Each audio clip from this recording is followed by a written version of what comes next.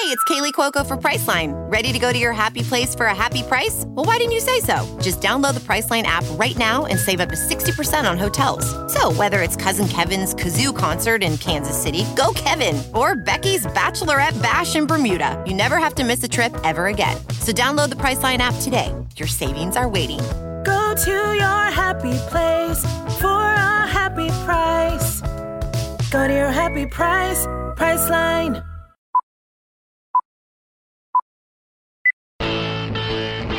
51,000 plus on their feet.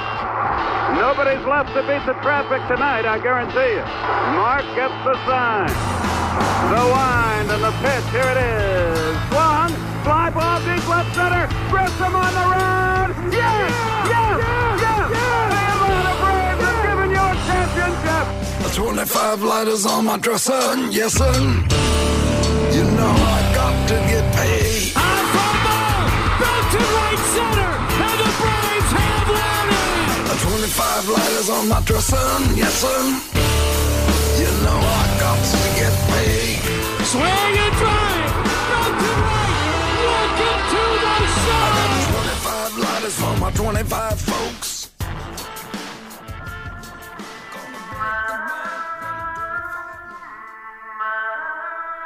Now get ready. This is the Platinum Sombrero Podcast with your hosts, Dylan Short and Adam Doc Herbert.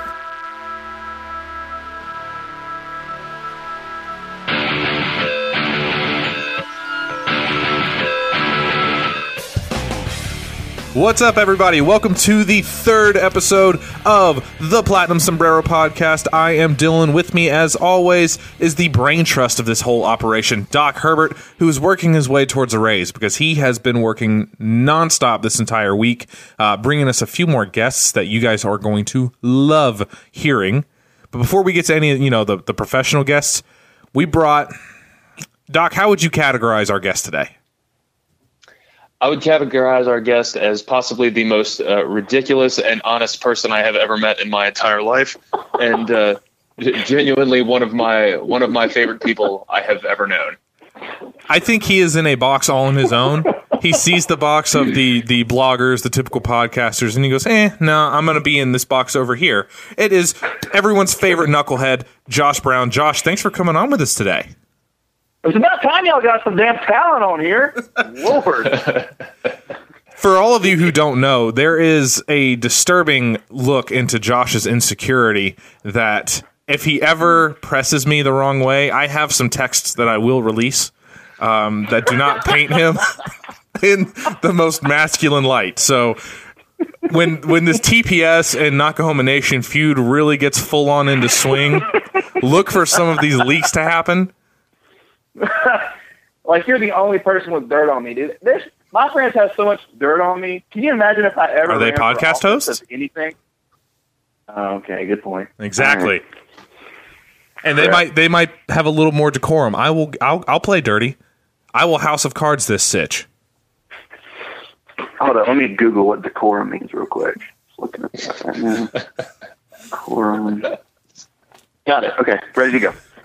All right, well, it worked out great. We didn't know this was going to happen when we got Josh set up to be on. I think we can safely say that today was the marking of... It takes a lot for me to think less of you than I thought of Bud Selig. Manfred is quickly trying to take that crown. If you did not hear, the worst pace of play rule of all time was put into effect today for the minor leagues. Starting in the 10th inning, and when they first suggested this, I thought this was the single most ridiculous rule I'd ever heard in my life. I thought it had no legs, and yet they decided to implement it anyway. So starting in all minor league levels, AAA, AA, single A, blah, blah, blah, all that stuff. In the 10th inning, a runner will start on second base. It will be charged as an unearned run if he scores. Basically, it treats it as he reached on an error. Have you ever, either of you, in your life, heard of a more ridiculous rule for baseball? This is why I'm a hockey fan, guys. This is why I'm a hockey fan. Oh, God. I mean, the thing about, America and rules and legislators and governments and laws, it's all reactionary. It's something happens, and you got to make a law or a rule to try to combat that. And it's obvious. It's usually overcorrected, right? That's why we see like warning labels and everything. That's why you're pumping gas and you see some like government issue sign that says not to do something stupid. Or you'll blow yourself up. Why someone has to tell you not to eat a Tide Pod. Exactly. You can't. Don't try to bite this toy because it's got stuff in it or something. And like baseball's reactionary, and it's a bunch of bored guys and Rob Manturd making up a bunch of just dumbass shit. You know, hockey. It's true to itself, man. It's like it's changed very, very, very little, if anything, in like 40, 50 years. All they've done is try to tone down the fights a little bit. Yeah, exactly. They've tried to turn down the fights a little bit. So if you watch hockey now, you're probably going to see less fights.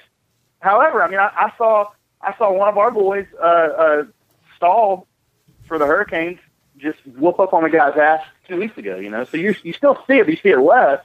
Yeah, to your point. If you watch hockey, you're watching the same game as your granddad did. If you watch baseball, I'm sorry, I sound like an old man yelling at the clouds, but it's a different game than it was, 20, 30 years ago.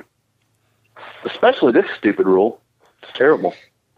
When they were doing this in the World Baseball Classic, that I think it's, that's a scrimmage. That's an exhibition. You can get away with doing something like that. You can get away with doing something like this in Little League, Uh-huh. So a lot of people that don't pay attention to minor leagues are going, what's the big deal? Who cares about the minor leagues? Well, this is almost like this is the step before they put it in the majors. That's why it's affecting all minor league levels, and it's not just starting out with low A. Exactly. So like I think, and I could be mistaken here. I don't know how much of this is Manfred and MLB, because I think that minor league baseball is its own independent entity. So what makes me nervous about it, though, is that Manfred is obviously going to be paying attention to this, going, this is like college football overtime. We could be onto something. And if there's any level of success, because that wasn't the only rule. They shortened the times on pitch clocks. They have mound visit limits now that escalate as the higher you go in the minor league systems. Right. They just trimmed 5 seconds off the pitch clock, and 5 seconds doesn't sound like a lot in the grand scheme of things, but I mean, if that's a quarter of the time that they had. So I just can't. I am trying really hard to toe the line between emotionally neutral and excessively passionate. And no, you need to go full nuclear, like I am. You need to go full nuclear. Let it out, Doc. This is the stupidest thing I've ever seen. Stupidest rule thing I've ever seen. I have ever heard. You basically just did what everybody did when they were a 7-year-old kid. You just put ghost runners on second, and you saved 5-10 minutes at most. Because I'm assuming both teams get to start with a runner on second. So now, by the way, for everybody that said having a bunter is useless on the team, screw you. Looks like that's going to be a real specialist now. If they're going to do this, if the whole idea is to bring in like people that are really going to care about pace of play, like those people will leave after the 6th or 7th inning. They're not sticking around until the 10th. If you want to make it really interesting, expand the rosters, give them 27 instead of 25, so you can have your super speed guy and your world class bunter. You know what I mean? Because and who knows when this goes into effect, we might not even everybody was up in arms about pitch clocks, and you go to a game now, it's like you don't even notice the clock is there. But for something like this, it's like 5% of the games though that actually go into the 10th inning. So you've just made yourself look ridiculous. For a rule that you're only going to use a couple times, and if it works out, it's only going to shave off 5 or 10 minutes. Yeah. So, I was down with the new cars. Cigarettes and babes. I was down with the cars. I thought that was cool. They never should have got away with that. If we could have the mascots be the ones that drive the relievers from the bullpen to the mound, I think that there's a niche there. Some hilarity could ensue. And I think we've got a real market there. Well, I think we should actually talk about the Braves a little bit, not just the stupid, ridiculous change of I can't talk about that rule very much. I'm going to keep getting more and more angry. I do have a topic I wanted to talk about, and this actually kind of coincides. When you're friends with Josh, you get exposed to a darker side of Twitter that you didn't realize existed. And you see just how depressing some of these dudes are We're like, and I don't know how representative of the fan base this is, but some of these guys, like, you know, that little emo kid when you were in high school who you'd go to say, hey, what's going on? If you kind of bumped into each other and said, everything's horrible, life is a lie, the world is dark. Like that's what, like, I feel like half the fan base has reached this. So maybe I'm just now getting exposed to it because I don't deal with as many people as you guys do. What is this balance of fan base between ridiculously stupid, high-end happy and, like, want to cut your wrist to an Aiden soundtrack low? Oh, yeah. I remember, so my redneck brother just got on Twitter. If you guys, what's funny, people think I'm a redneck. They have no idea what a redneck is. No, you're a hipster who pretends to be redneck. Exactly. But I play it up on the podcast. It's fun. Anyways, my redneck brother just got on Twitter about, I don't know, 4 or 5 months ago. Before he was on Twitter, I told him about these people you're talking about. I'm like, dude, there are people on Twitter.com. They're baseball people who they don't think driving in runs is important. They disregard RBI. They think it's just totally a random number. They don't like hits. There's people on Twitter that don't like hits. They think you're stupid if you get excited about injury yard getting to him. And I would tell these things, and he wouldn't believe me. He's like, it's kind of like when he told me that there were like safe zones in colleges now because these little millennials like are being afraid of getting bullied, and there's literally safe zones. There's like, if you're like at the University of Minnesota and you're getting bullied, you can walk into a designated like box thing. Like, I'm not even, this is real life. And then you're safe from being bullied. And like, I thought my brother Ben was full of crap, but he was right. And he thought I was full of crap when I was telling him that there's people that don't like, hits and stuff. But it's true. Yeah. They get really, there's people on Twitter that hate hits and Nick Markakis and driving in runs and all that stuff. Well, it's not even just the Markakis hate. I expect that to a large degree. Sure. It's how depressing their timelines get. Like, they literally have nothing good to say about Atlanta at all. So I then wonder, why are you even a fan? First off, not only that, like the of the world. I mean, they not only that. You're right. For sure. Which I get. I mean, part of being a fan is bitching and complaining. So I respect some of that. Okay, I do that. But if you are complaining about the Braves being racist and the Braves being a terrible organization, then don't be a fan anymore. Like, it's fine. Like, be a Royals fan. Be an Arizona Diamondbacks fan. Slit your wrist. Play in traffic. Maybe eat paint chips. I don't know. But, like, don't be a Braves fan. Like, if you really think, in your heart of hearts, if you truly think the Atlanta Braves, who have the best international scouting department in all sports on the planet, who pay a black Colombian guy $8 million a year to suck every fifth day, if you think that's racist, if you think the Atlanta Braves are racist for letting a Panamanian guy steal a white guy from his job last year, if you think they're racist, if you really think they're racist, then don't be a Braves fan. I do want to talk about the expectations for Atlanta, because I think it can go one of two ways. I think with the ridiculous spring that Acuna's had, I think he's is he leading the league right now as far as hitting goes in the spring? I believe so. Yeah. Yeah. Okay. He was yesterday, I believe.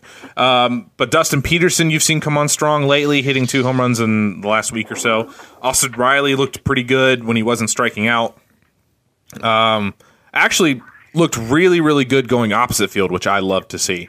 Alex Jackson, his defense was so far ahead of where I expected it to be that you got to think that he's a lot closer to the bigs than maybe some people thought coming in. There's a lot of young players right now that look to be on the cusp. I'm wondering, with that said, what constitutes a successful season for Atlanta this year? Is it still 78 to 81? Because I've got the Braves pegged at 81 wins this year. I think your bullpen is going to be a lot better than it was a season ago, just by the fact that you don't have Jim Johnson or Ian Kroll to be throwing 80 innings between the two of them. I think that in and of itself will make you a better bullpen. I think A.J. Minter, Dan Winkler, health barring with those two will be outstanding additions. I still think, I know Aniello Gomez got roughed up yesterday. I still love what I've seen out of him. I think the Braves will have a really good bullpen. And once they decide who's going to actually be in the bullpen, I'll have a piece kind of detailing what I think. But I think the bullpen will actually be the most improved area of the club. I just don't want to set expectations too high because I've already seen some people thinking that the Braves will be in a wild card chase, already looking around like, are we going to be buyers or sellers at the deadline? I want to pump the brakes on that a little bit. I agree with the bullpen assessment. I do agree with that. I think now let me qualify this with this, okay? I almost every year am really optimistic, okay, and I'm almost always wrong. But I think the Braves could be sneaky good this year. Other than the Nationals, I mean, the NL East is kind of weak, I think. If the Mets can stay non-injured, maybe they're competitive. The Marlins suck. The Phillies suck. I think that I don't know. I think the Braves are good. I think the starting pitching is going to be better. I think I'm very excited about AJ Minter. I really am. I don't know why Akil Morris keeps getting the shaft. I like him a lot. I think Devin Watts maybe makes an emergence, maybe like mid-season, maybe. I don't know. Yeah, I think they're going to be. I think they'll be good, man. I do. I know I'm a Nick Markakis fanboy and I play it up on the Twitters, but I do think they need some power. You know, so I really thought they were going to get some kind of power back, either left or third base or whatever, and they didn't. And I don't think they're going to. You can still be good competitive, you know, without that pop, like the 2014 Royals, but that's pretty hard to do, right? You have to have a lot of speed to do that. So, I don't know. They're going to be better than they were last year. That's what I'm saying. And speaking of that bullpen, you're talking about the bullpen was a 4.58 collective ERA a season ago with a 136 WHIP. That's what I think is going to be able to be improved upon. In 2016, it was 395, which is respectable.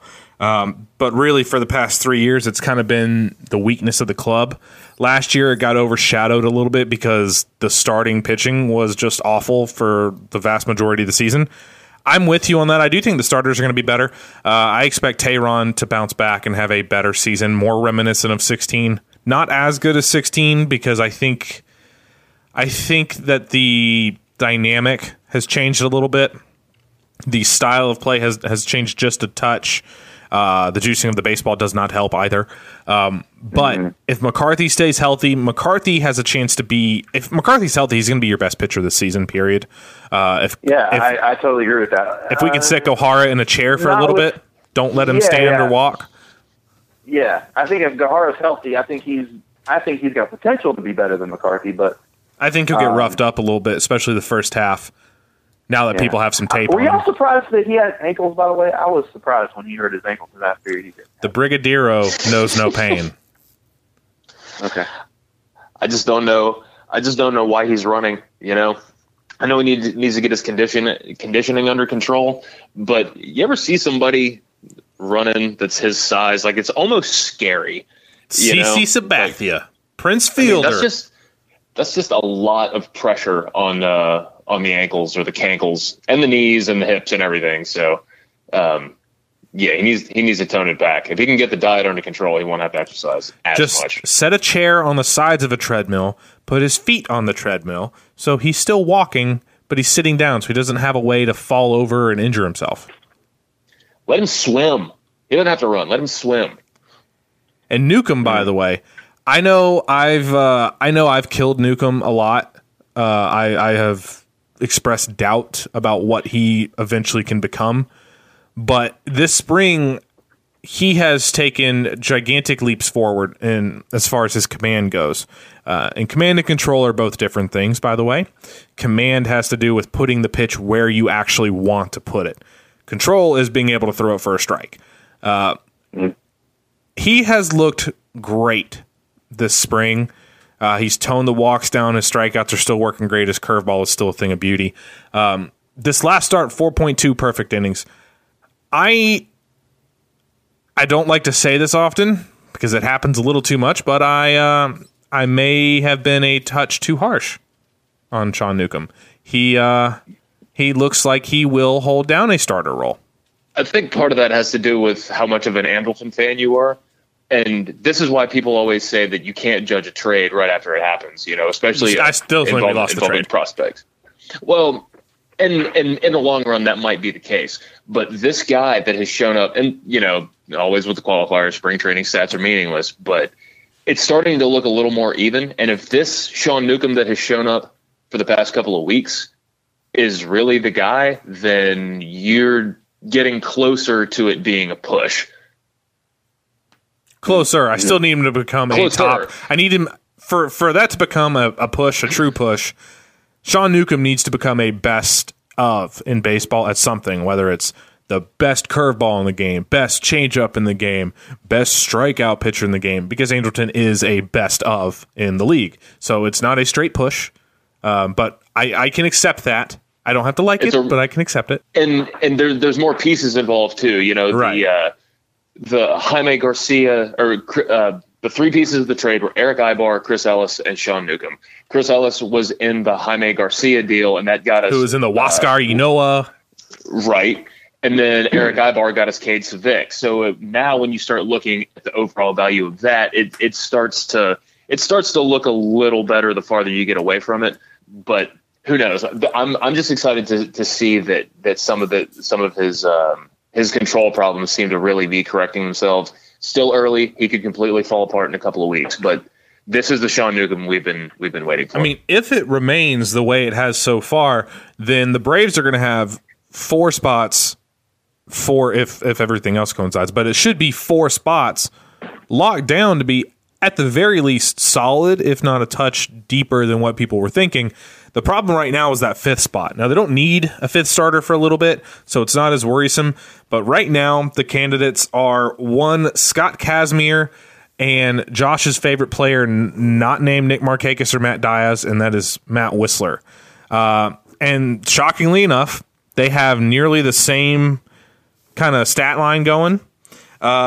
Whistler's actually been a lot better than Kazmir. Kazmir has more walks than strikeouts. He's got a 4.66 ERA, 6 walks, I believe. And he hit 2 batters the other day, which I wasn't too happy about. Whistler, on the other hand, a 4.5 ERA. I think he finally gave up his first home run. He got shelled a little bit. That's my worry with Whistler, is he looked great while there was no pressure. All of a sudden, Gohara goes down and becomes, hey, if Whistler has another great start or two, he'll be the 5th guy. And then, what do you know, he gets shelled. Josh, you still think Whistler's going to get that Cy Young? Oh, I think Whistler sucks. I think, let me explain. I think he's got great stuff. I don't think he sucks. I think he's got terrible mound presence, man, and terrible command. I think that's important. You hear coaches, especially youth coaches in high school, college coaches, talking about the intangibles and stuff. And that stuff's important, man. When you go to the mound, Mike Soroka's a great example. If you watch Mike Soroka, he's like a savage on the mound. He is angry and competitive, and every personality is different. Not everybody can. You just can't look shocked. Yeah, Whistler just looked like he can't believe what happened every single pitch. Whistler, Matt. I remember JoJo Reyes was like this. He's just kind of there. You put a guy, you put talent in a guy, you put the ability to throw a baseball hard in a guy with no personality and no fire, and you put him on a mound, and it's And Aaron Blair's kind of like that sometimes. And I love, I love Whistler, and he does have good stuff, man. The dude's talented. He wouldn't be where he is if he wasn't talented. But I think a lot of it's psychological at this point, right? He got up there, he did really good in 2014, at the end of 2014, and he got knocked around a lot, and it just messed him up. And I don't know if he can be the guy that he ever was or was slated to be unless he gets traded. I think a guy like that maybe he ends up on another team somehow, and does he end up being a Charlie Morton kind of story? Maybe, because he's got it in him. It's just a matter of him getting up there and owning the fact that I'm a fucking badass and I'm about to make your life miserable, you motherfucker. That's the kind of guy you got to be. He's not Lucas Sims on the mound. Lucas, it doesn't matter if he gives up 5 home runs on 5 pitches. He's still going to have that same intense "I'm about to kill you" look on his face, which is why I think Lucas is such a good fit for the back end of the bullpen. Once the Braves figure out that he doesn't really have starter stuff, I think I think the back. I said that. Yeah. Okay. His fastball is I said that on the podcast. his fastball is way too straight. I mean, he's Right, got decent speed. He'll run at 94. And it's, today that's kind of average, but that's still pretty good. He's got another 3 pitches. His curveball can be really, really good. His changeup last year was surprisingly good, and if his 2-seamer is working, then that can be a decent pitch. The problem is his 4-seamer is dead straight, stays on a single plane, and gets crush jobbed. But he has the perfect type of mentality for somebody that you want to bring in a late game situation. In a 1-inning stretch, it's kind of like Folty. It's a lot of the same problems that Folty faces, Sims faces as well, except Folty's stuff is just a touch better. Because Folty's fastball, his 4-seamer is super flat as well. But his knuckle curve, when it's working, is outstanding. His 2-seamer has good movement, good sharp movement, and his changeup has good movement as well. Folty's just a head case as well. He's looked pretty good this spring, though, so I'm hoping against hope he's kind of turned that corner, because I've maintained all along that Folty would probably be better off as a bullpen or on somebody else's squad. But it's good to see if you can get Tehran to return to form, if you can have Folty to continue the small strides he's been making, even if he just kind of averages out a little bit and is more consistent start to start. You talk about McCarthy, if you can get, say, 180 innings out of McCarthy, all of a sudden you got the makings of a team that should be right around 500. I mean, you're not going to have pitchers really going 7 innings anymore, but the offense should be better, because you got to imagine that Freddie Freeman's not going to miss 2 months this year. You got another year for Dansby, another year up here for Ozzie. You'll have Acuna come up in 2-3 weeks into April. You've got some real pieces to play with. Now, can we honestly expect the catching duo of Flowers and Suzuki to put up anything near what they did a season ago? Doc, how do you feel about that? That was a really special year that they had. So much of Flowers' value has always been in his defense that it's been really nice to see him take that step forward. He added the bigger leg kick, so I think some of his offensive resurgence, or just his surge in general, because he never really hit like this before. He was like a 230 hitter before this.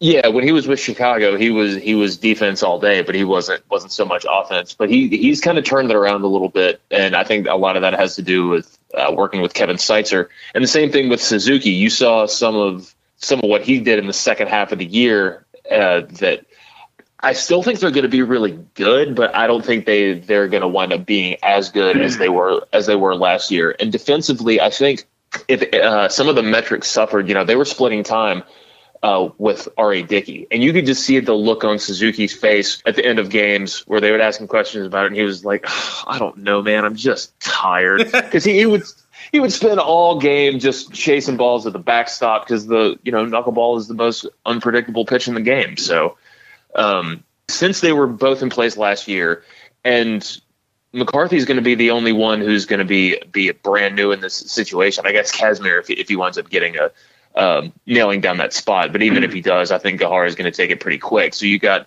another year with Julio, another year with Folty, and with Nuke, and with Gahara, and all these bullpen guys that kind of started to emerge last year. I think the familiarity is really going to help, at least as far as on the defensive side. I would not be surprised to see them put up close to equal value, but just maybe in slightly different Even ways. with Suzuki with the 20 home runs in barely any time? And that's kind of what I'm getting at with the overall value. If you're taking into account offense and defense together, the offense might regress, but since they're not having to deal with Bartolo and deal with Dickey and Garcia's inconsistencies, a cleaned up Newcomb, I think it could be a really, I don't want to use the word cornerstone because that's so extreme, but I think that they could be really, really important pieces for this.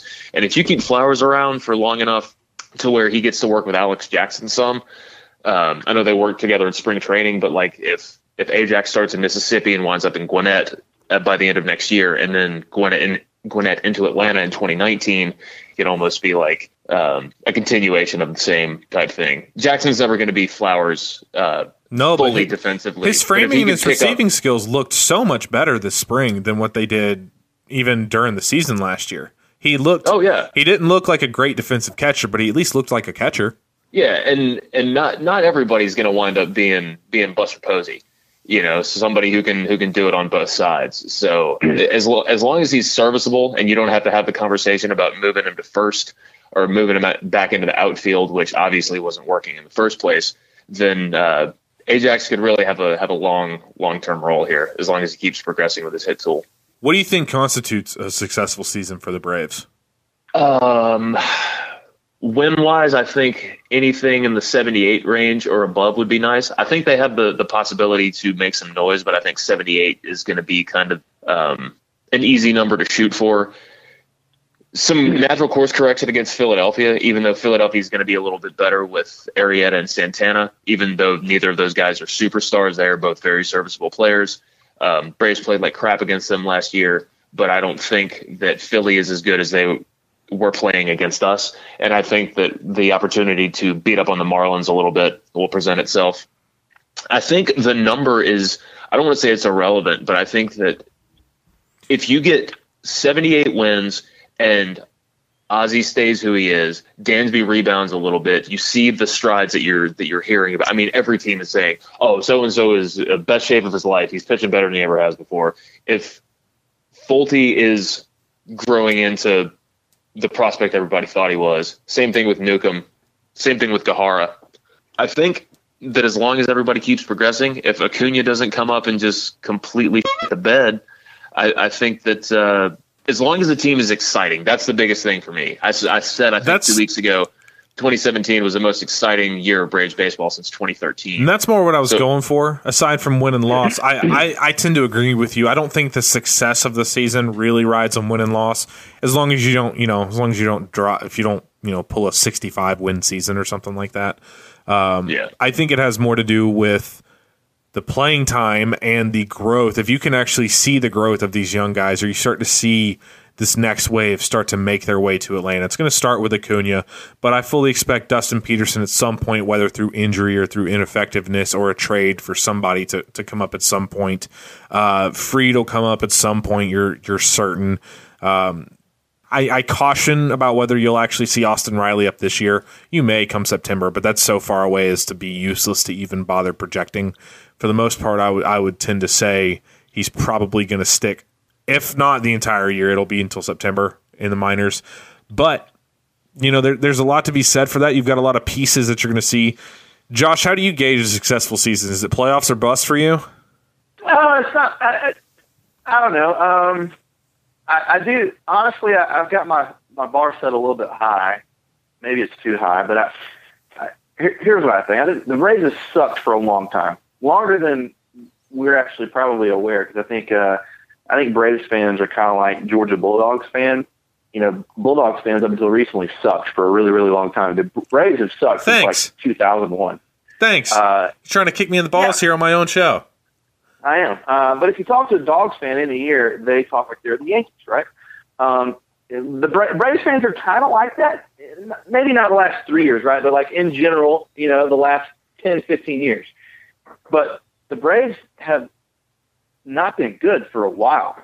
So for me, it's like, hey, if they don't win 81, 82 games, then, it's just another boring, crappy season, I think what I hope as a fan, I hope you see a rotation starting to formulate. I hope you see like a group of guys who are the Braves starting rotation instead of a zillion pitchers, Same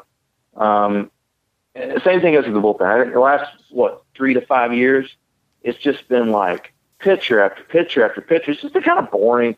One of the exciting things about being a Braves fan right now is that you've got a farm, coming up, the best farm, one or two, depending on what websites you read, and because of that, you've got some retainable talent, right? Because I think as a fan, it gets kind of old, man, when you're watching a team and it's like 1 year deal, 1 year deal, 1 year deal here. You got, basically trades, become the Athletics. Yeah, you know what I mean? Yeah. So I think, based on what I'm seeing, I think the Braves are going in that direction. That's sustainable, talent, I think. So to answer your question, I think 81 to 84 wins You know, if it's 79 or less, it's another crappy, boring season.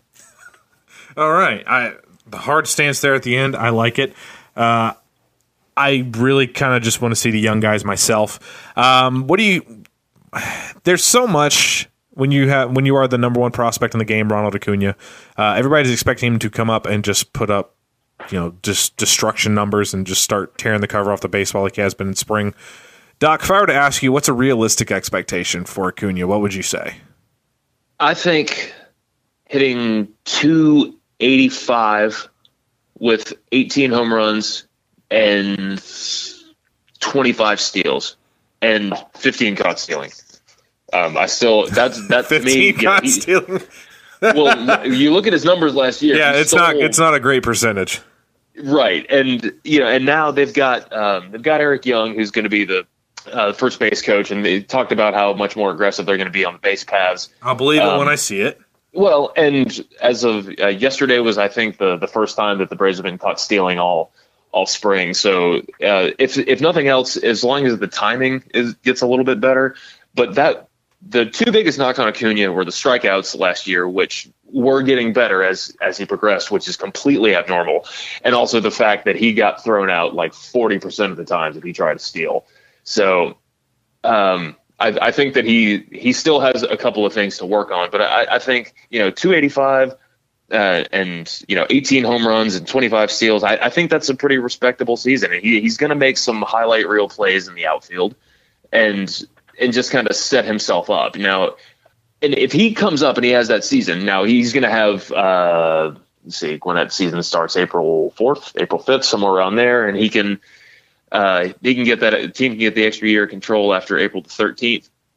So, I mean, he's only going to wind up playing a couple of games in Gwinnett, ideally. But if he comes up and all he does, quote unquote, all he does is have a season like that, I mean, there are going to be so many people saying that he's a bust and he didn't meet expectations. And, I am not prepared for all of that. But I think that just coming up, and as long as he doesn't come up and fall apart, basically you're asking him to have basically a Will Myers rookie season, which is an outstanding rookie season.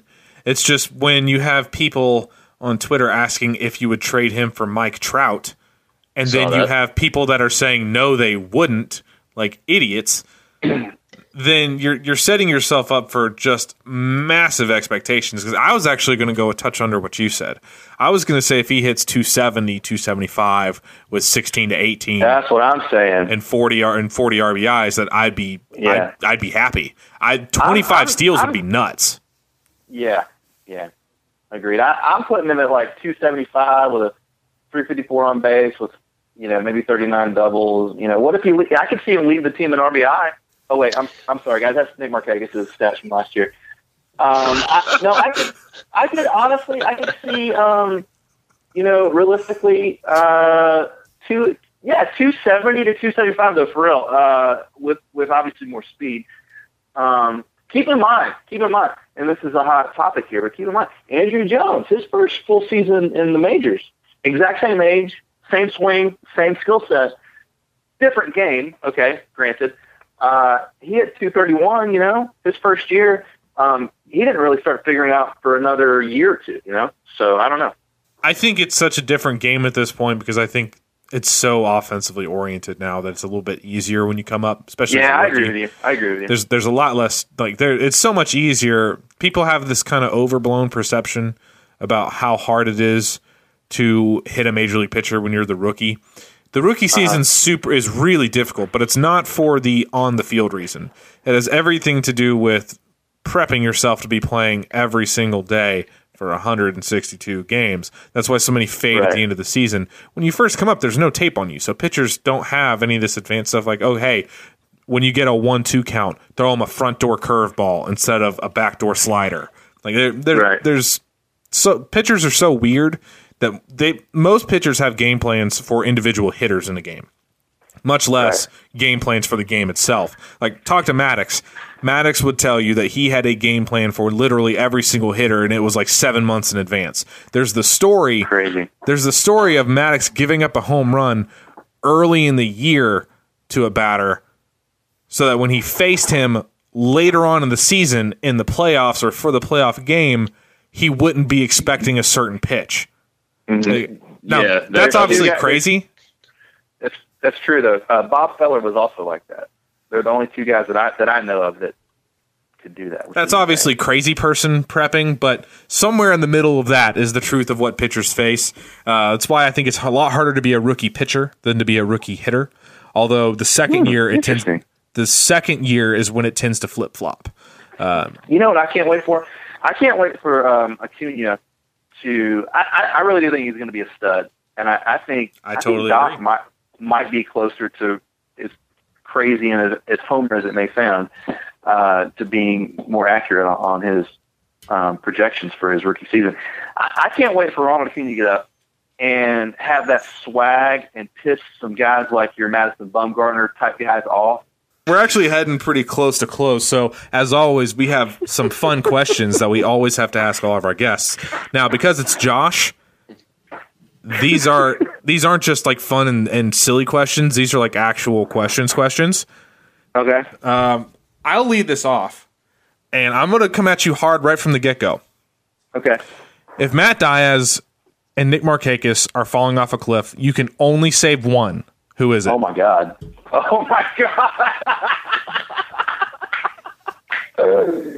Matt Diaz. Really? Oh, my God. But only because Markakis doesn't need me to save him. You comped him to Batman. Batman has no powers. He can't survive that fall. Exactly. Oh, shit. I don't know, man. I'd have to go with Matty D. In that same vein, I will ask you this one question. And I already know the answer. I just want you to have to put this out there into the podcast world so that everybody can hear it. What other team outside of Atlanta do you pull for? Who's your one team outside of Atlanta? Okay. Don't you lie to me. It's a complex answer. Let me answer it truthfully. The God's honest truth. There's really not one, but I will pull for teams during the playoffs. And when I say during the playoffs, that generally means when the Atlanta Braves aren't playing because they suck and they never make the playoffs. So it's different, man, honestly. Sometimes it's the Royals a few years ago.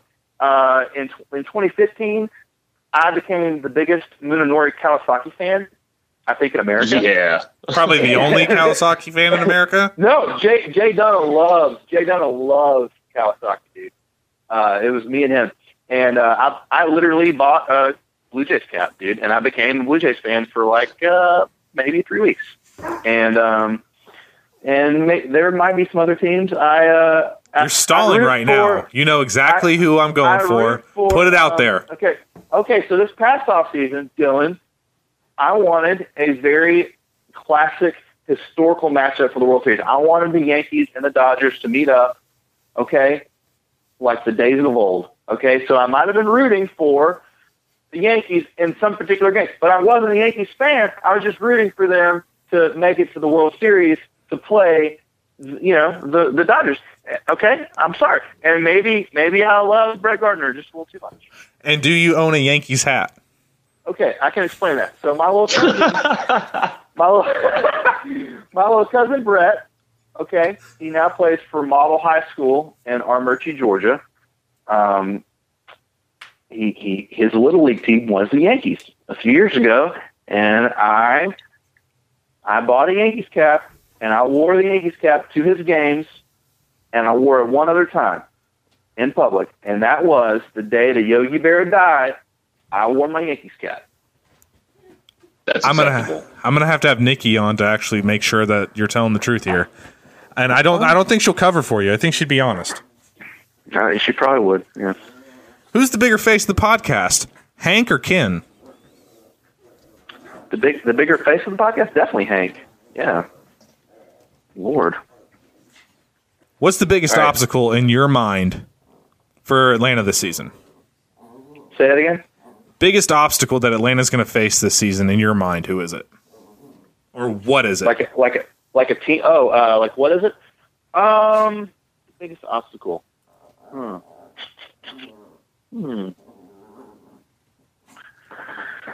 I think it's the Miami Marlins. Yeah. They mark it down right on the board. I'll write it in Sharpie. The Braves are going to own the Nationals and the Mets and all the good teams. But when they play the Marlins, they're going to forget how to play baseball. Okay. I think Doc has some pretty good questions on here as well, right? Oh, dear God. Yeah, I do. I have 6 questions that I wanted to ask you, but we actually have some fan mail that I wanted to get some responses for. The first is from Andy Harris from outfieldflyrule.com. That's at K26DP. I never heard of him. Ever since Luke Dykstra was traded, middle infield depth in the Braves farm system has been like a sucking chest wound. Josh, do you think that things can turn around, or should we all just become hockey fans? You know, I know it's easy to get really upset and mad and angry at the Atlanta Braves when they trade away generational talent like Dykstra. You know, I call him Rod Carew 2.0. You might call him Luke Dykstra. It's easy to get pissed off, man. It is. It's easy to throw your hands in the air and pull a Scott Coleman and just want to just play in traffic. But I still think the Braves have a great scouting department. I think they are good at what they do, and they're so deep that even with Dykstra gone, I think they're going to be okay. All right. I commend the optimism. Next question is from Black Wids. That's at Janelle_2310. If hits don't matter, but they lead to runs, and runs win games, are base on balls the most effective strategy in the game of baseball? That's a great question. No, not at all. Nick Markakis, former Olympian, has an outstanding on-base percentage almost every year. He's an on-base guy. But fans don't like that. They get really mad. And on base is so 2003. Okay, we're past that. We're past Moneyball. Getting on base doesn't matter. Hitting doesn't matter. It's all about the long ball. That's why Todd Frazier has a job, right? So, no, to answer Janelle's question, walks don't matter at all. So it's either. That's why I wrote that piece, that research piece last week, because I'm thinking like, you know, if only home runs matter, then we got to figure out something to do with the baseball field, because we're just wasting prime real estate. You got really nice grass, you got really nice soil. And I mean, I've met some of these field crew guys, and they literally go to college for this stuff, for irrigation. And we've got these engineers maintaining these baseball fields for guys to run around with gloves trying to stop stuff that doesn't even matter. Like, it literally makes no sense to me. So I'm saying you refashion all the baseball fields into urban farms, and you feed the poor. It's easy. Humanitarian Josh trying to set himself up for the Nobel Peace Prize. It's just that easy. We'll talk to Ed Mangan. We'll try out the Braves field crew head. We'll see how he feels about that. All right. So next question comes from Braves Options guy. You know him. Yeah. Wait, that's not fair. He wasn't on Twitter. That's not fair. No, hey, you know, he special request. He's got access. Yeah, he's got access to the Nakahoma account. He wanted to get your feelings on the Spotify playlist he made. He entitled Luke Dykstra. The songs he included were Single Ladies, Living Single, Single, Technically Single, Singling and Mingling, Single Ladies, Put a Ring on It, Feeling Single, Single for the Summer, Singled Out, and First Base. So would you listen to that playlist? Here are my thoughts about that playlist. Nick Markakis has made it to first base 2,552 times more than my dear friend, Braves Options guy. Fair enough. No, that's fair enough. And we have one more piece of fan mail to ask you, and then we'll get to the ones that I have procured for you. This comes from Freddy's Gatto Jr. That's at Freddy's Gatto. I have under pretty good authority that this is an actual cat. What is the best way to get Ken's autograph? Ken's easy. He's easy. You just have to just follow him and like his stuff. You know, add him on Facebook. He gets kind of religious on there, so it's kind of weird. But just like it every now and then. Just let him know you're there, and you Make him think you care, right? Like he thinks that I care about him, but I'm just in it for the money. So you just let him just like his stuff on the internet, but don't actually. You don't have to actually like him. You know what I mean? Like that's why we have Twitter and Facebook. You don't have to like these people, right? You just literally just add him on Facebook. He tweets about Jesus. You like it, and then that's easy. And then you say, "Hey, can I have your autograph?" Well, if the rumors are true that you guys will be coming out to social media night this year, then if Gatto can get a ride out to the stadium, then maybe we can work something out. Do they allow pets in the stadium? In carriers, in certain cases, I think so. And if it's Freddie's cat, he's got a press pass.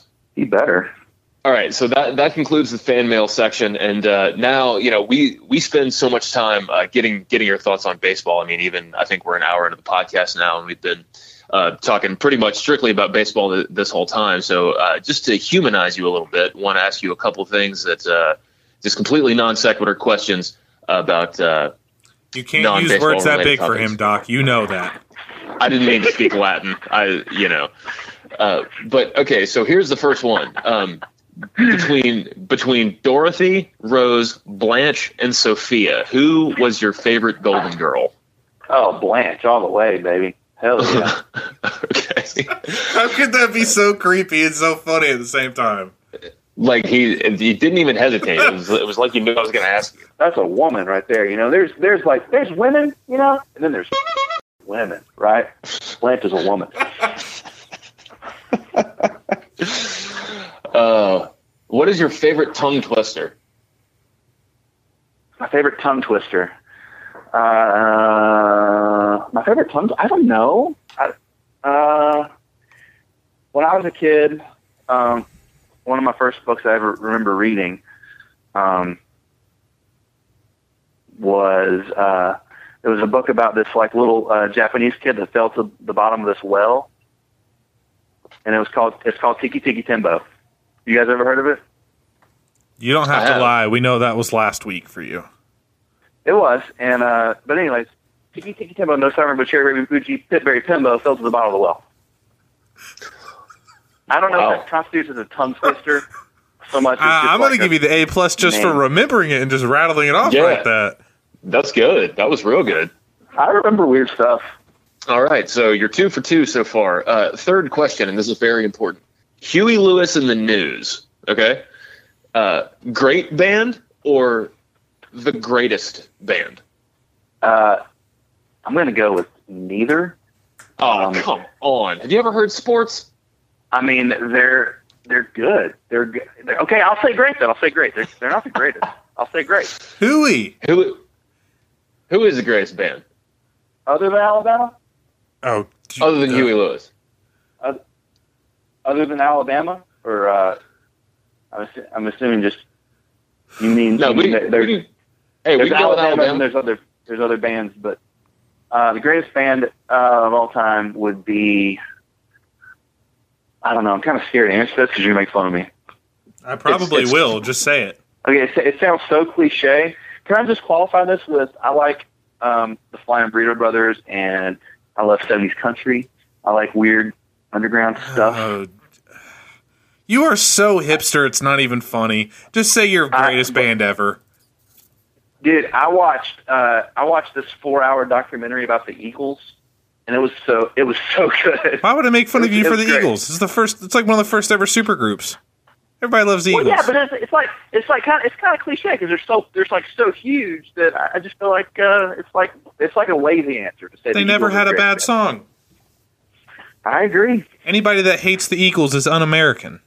There's people that hate. There's people that hate the Eagles. If there's people that hate hits, there's people that hate the Eagles. That's a good point. No, I get it. I mean, there's people out there that hate the Beatles too. There's a special place in hell for people that hate the Beatles. Yeah, I don't know any of those people. Fourth question is less of a question and more of a story time with Josh. Tell us an embarrassing childhood story. An embarrassing childhood story. Or at least what other people would consider embarrassing. Okay, I got my head stuck in between the rails at the Cumberland Mall in Nashville. I think I was maybe 4 or 5, But the Cumberland Mall in Nashville, I just remember it being 2 stories, and my mom told me to stay away from the rails, and so of course I went full on, not just close to the rails. I stuck my head through the rails to troll her, like, hey woman, you can't tell me what to do. And then I tried to like pull my head out of it. I literally got my head stuck in between the rails, and I'm screaming and crying on the top, on the second story of this mall. So I guess I just like imagine like a big mall, like a shopping mall, and there's people down below like everywhere. And I'm screaming and crying because my dumb ass has my head stuck in the rail. How'd they get it out? I think I remember like 2 like big strong men like pulling them apart. Like I vaguely remember this. I just remember I got out eventually. There was no machinery involved, but there was some pulling of the rails to make my head come out of the rail. So yeah. Have you ever stuck your head through a rail since? No. I've probably got way more embarrassing stuff that happened to me. I mean, my parents could probably tell you a lot of them for sure. I probably embarrassed them more than I embarrassed myself, in all sincerity. It's understandable. I think I'd probably agree. If you were to ask my parents, it'd probably be the same answer. I wasn't embarrassed at the time. I felt it was worth doing at the time. Exactly, yeah. I was like that. Imagine me as a 4-year-old, like, I had no filter, and I had the biggest mouth, and I just didn't give, like, I didn't care. I'm just imagining you now, just tiny. I remember my dad likes to tell the story, but we were at Fulton County Stadium. I was maybe 5 or 6. I don't remember. I was pretty small, but not like infant or anything. We're at Fulton County Stadium, and they had the trough. Back in the day, like when you went to the men's room, they just had a big old trough, man, and you just whipped it out, and you just pissed in this big old trough. It was great. And I remember standing there between my dad and this really big black guy, and I remember like looking at this dude's, schlong, and then I looked over at my dad's, and I remember, and I was like, Daddy, his is way bigger than yours. And my dad said he was mortified. He was so embarrassed. Like, it was like, and my dad said, like, the guy started laughing or whatever, and like, we ended up leaving, but yeah. Man, we really decided to just take the PG rating for this week and just I have to switch this into explicit. Wow. Yep. That was the first black I ever saw. Thank you for that. How many guitars do you have, and do you have any stories around like your favorite ones? I don't have a ton. I've got 2 acoustics, and I've got an electric. Well, we're also including banjos, mandolins, like any stringed instrument. Yeah. I've got a banjo. I've got one of my best friends, Clint Neville, gave me his guitar. It's a very nice, like early '90s Taylor 310, and Clint and me became really good friends. He's a buddy of mine, lives in Birmingham. He gave me this guitar probably back in like 2010. That means a lot to me. I've got 2 handmade cigar box guitars made by my buddy Adam Sykes. If you're on Facebook, he's got a music page called Brothers Music, and he lives in Rome, Georgia. He's a bartender at the Moon Roof and River Dog in Rome, Georgia. And on the side, he makes these guitars, but he's actually very, very, very good. They're like really high quality, like super high quality. One is made out of a cigar box, and the other one's made out of an old 50s like tackle box. Is that the slide guitar that we got to hear? Yeah. And it's actually like I can mess around on it, like I can play like basic crap on it, but it's like super nice. It's really if the right person got a hold of it, like it'd be amazing. It's pretty cool. And that's about it, I think. My electric is a Tele Deluxe. It's really cool. I don't play it a whole lot though. So the electric guitar kind of goes against your whole style, your whole persona. It's Mr. Outlaw Country. But it did get me the girl. It got me the girl. Once I started plugging in, that's how I met Nikki. Then I quit the band. Then I put a ring on it. Yep. I got what I wanted. I'm out. Exactly.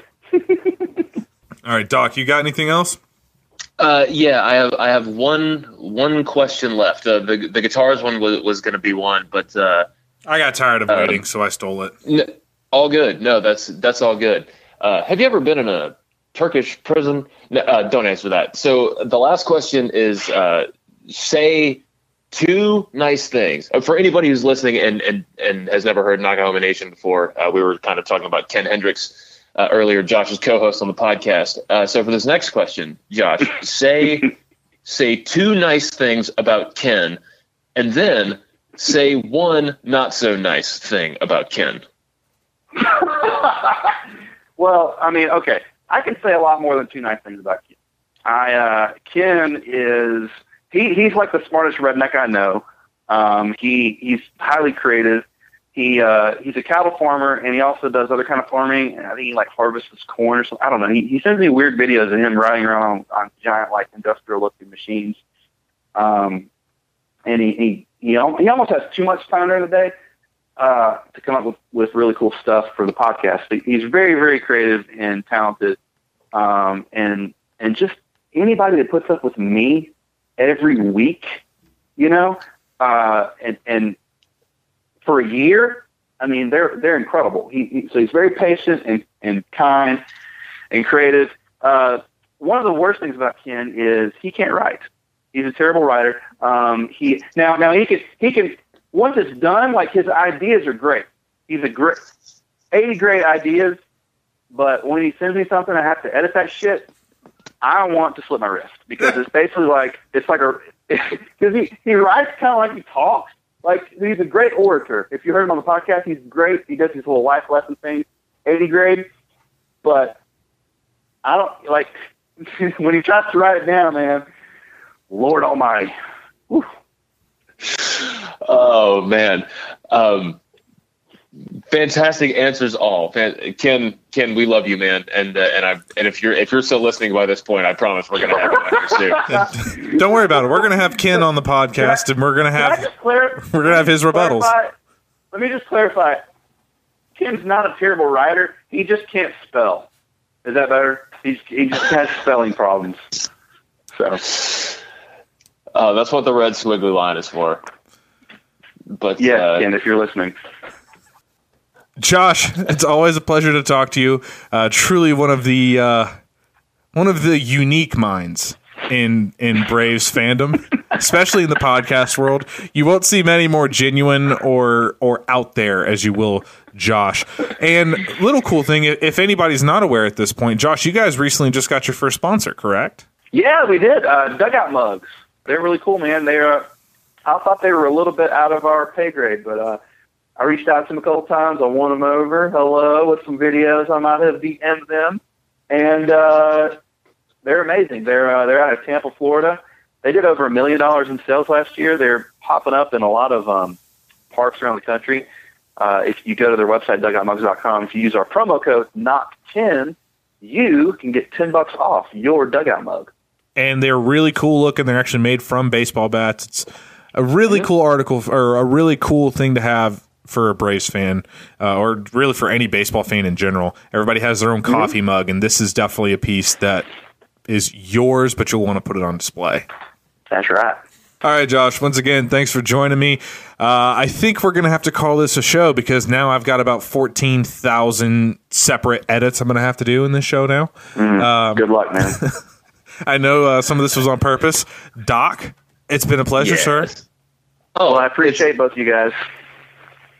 Oh, man, thank you. Really, just thank you 1,000 times for coming on the show. And, keep up your relentless optimism, even at the expense of trolling the living shit out of everybody on Twitter who deserves it. And some that don't, just trolling to troll. I feel like Josh is that person that's supposed to keep the rest of us honest on Twitter. It's true. He serves a greater purpose. And Dylan, thank you for welcoming me back for the third week. Over the next couple of weeks, we will have some possibly not as entertaining guests as Josh, but we will have some very exciting guests coming up soon. Josh, I maintain that I will be invading Boone, North Carolina sometime in the next couple of months, maybe for that dead night at the Cardinal that you were you let me know about on Facebook. So, yeah, we will high five in person instead of just over text message. And by the way, everybody, make sure you're tuning in next week where we will have Jim Callis on the podcast, and we'll start a little bit of breakdowns as far as some of the stronger positions in the draft coming up. And I am going to attempt to not embarrass myself. Is that a promise? All right, everybody. I believe we can call that a wrap. So everybody out there, thanks for tuning in. It's always a pleasure. We always love hearing any feedback. Let us know what you're thinking. If you were offended by the first 20 minutes of our show, I do apologize, and I do hope you will return at some point. I will. I'm not promising I'll make it up to you, but I promise you'll at least laugh at some point later on in one of our shows. Everybody out there, have a safe night. We will see you guys next week on the Platinum Sombrero.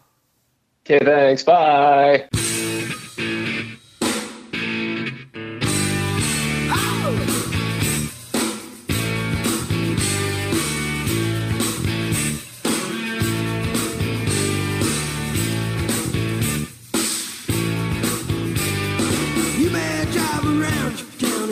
Shiny car, you're facing the wind and your haircut's in, friends think you're bizarre. You may find a cushy job and I hope that you go far. But if you really want to taste some cool success, get learn to play guitar. Play guitar!